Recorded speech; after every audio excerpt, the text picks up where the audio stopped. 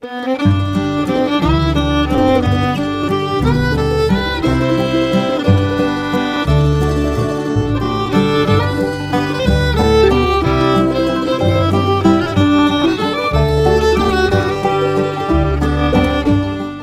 morning, Oregon. I'm Finn J.D. John, FJ at offbeatoregon.com, and this is the Daily Offbeat Oregon History Podcast. It's Thursday, so this is an archive show, first published as a newspaper column and podcast episode sometime in the last 10 years.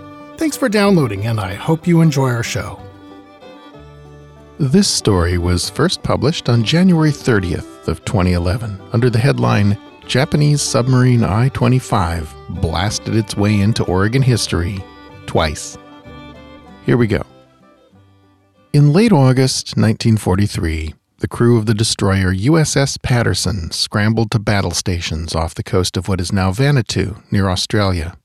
The sonar operator had picked up the signature of a big Japanese submarine submerging close by.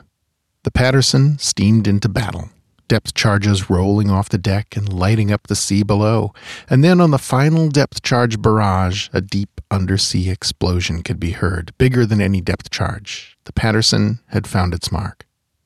After that day, the most important submarine in the history of the state of Oregon, the Imperial Japanese Navy's I-25, was never heard from again. I-25 was one of the large fleet subs that the Japanese Navy put out to sea during the war.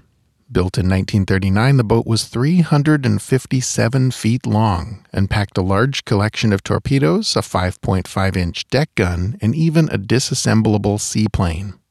The reason the I-25 is so important to Oregon stems from a visit it paid to the Beaver State the year before it sank. In the course of that visit, the I-25 sank 2 merchant ships, shelled a coastal battery, and sent its airplane ashore to try to start a forest fire. It left Oregon not that much worse for wear, but the psychological effect was considerable as Oregonians wondered if this were just the beginning and realized that if it was, they'd be right on the front lines. It wasn't, of course, the beginning of anything. It was just a single submarine. A single, very busy submarine.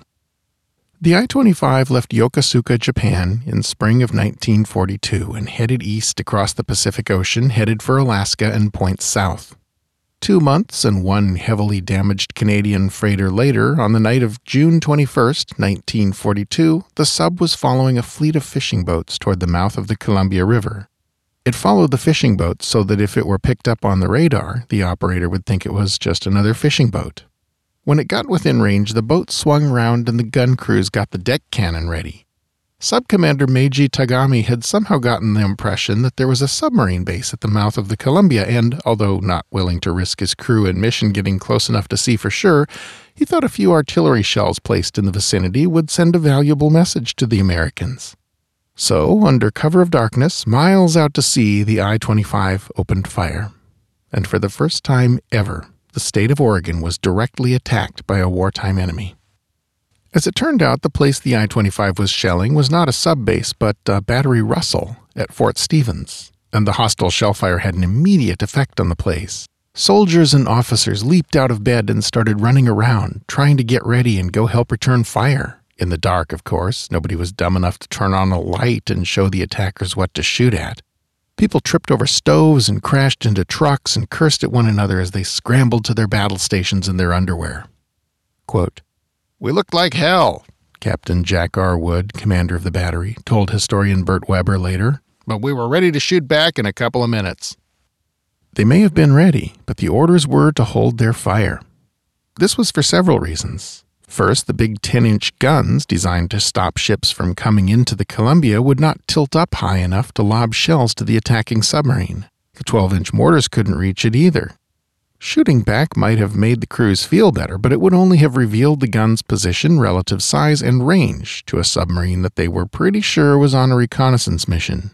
Perhaps it was shelling the fort in hopes of provoking exactly that response, so that it could then go home and report that a nice big fleet of surface warships sitting 10 miles out to sea could pound Fort Stevens with impunity and then sail right up the Columbia River if it wanted to. Obviously, that could not be allowed to happen. So Fort Stevens sat there, simmering with collective frustration, and took it. 17 shells in all, without so much as a pistol shot in reply. And eventually, the I-25's crew got tired of shelling the dark and unresponsive mainland and put the gun away and left. Behind, they left the smoking wreckage of a baseball diamond backstop, some slightly damaged power lines, and a handful of holes in the ground. The total dollar amount of damage done was probably under $20. On its next visit to Oregon, the I-25 did better, if better is the right word. It started out on September 9th by launching its onboard seaplane with a couple incendiary bombs and orders to use them to start a forest fire near Brookings. A few years earlier, the town of Bandon had been destroyed when a forest fire got into the gorse thickets and hedges surrounding the town. Hoping to start something similar, Warrant Officer Nobuo Fujita buzzed inland in his tiny fold-up seaplane and gave it a shot, and then came back a few days later and tried again. Nothing came of this. The forest was too damp for an out-of-control burn to get going. But again, the I-25 was making history. It was the only wartime airstrike ever delivered on the American mainland, before or since. Between the airstrikes, Tagami's intrepid crew actually set the big sub down on the seafloor to make it less easy to detect. Several weeks later, the I-25 spotted a big merchant ship sitting still in the water. It was the SS Camden, which was taking a short break while its engineer took care of a couple minor repairs in the engine room. 60 seconds and 2 torpedoes later, the ship was on fire. It sank later when its cargo of gasoline exploded while it was being towed to Seattle for salvage. 1 crew member drowned. The following day, the submarine sank a second ship off Gold Beach, the SS Larry Doheny, an oil tanker. 6 people died on this one. After that, the I-25 returned to Japan, stopping along the way to fire its last remaining torpedo into a surfaced Russian submarine. It never returned to Oregon waters. Key sources in this story have included works by Bill McCash, Bert Weber, Don Marshall, and Robert Cressman. Well, that's our show for today. Thanks again for listening. This podcast is part of Offbeat Oregon History, a public history resource for the state we love. What you've been listening to is one of more than 550 stories originally created and published as newspaper columns in first-run syndication between 2008 and today. You can read them all at offbeatoregon.com. Offbeat Oregon is a division of Pulplit Productions, pulp-lit.com, a boutique publishing house owned and operated by yours truly, specializing in audiobook and multimedia editions of the work of the classic pre-war pulp writers.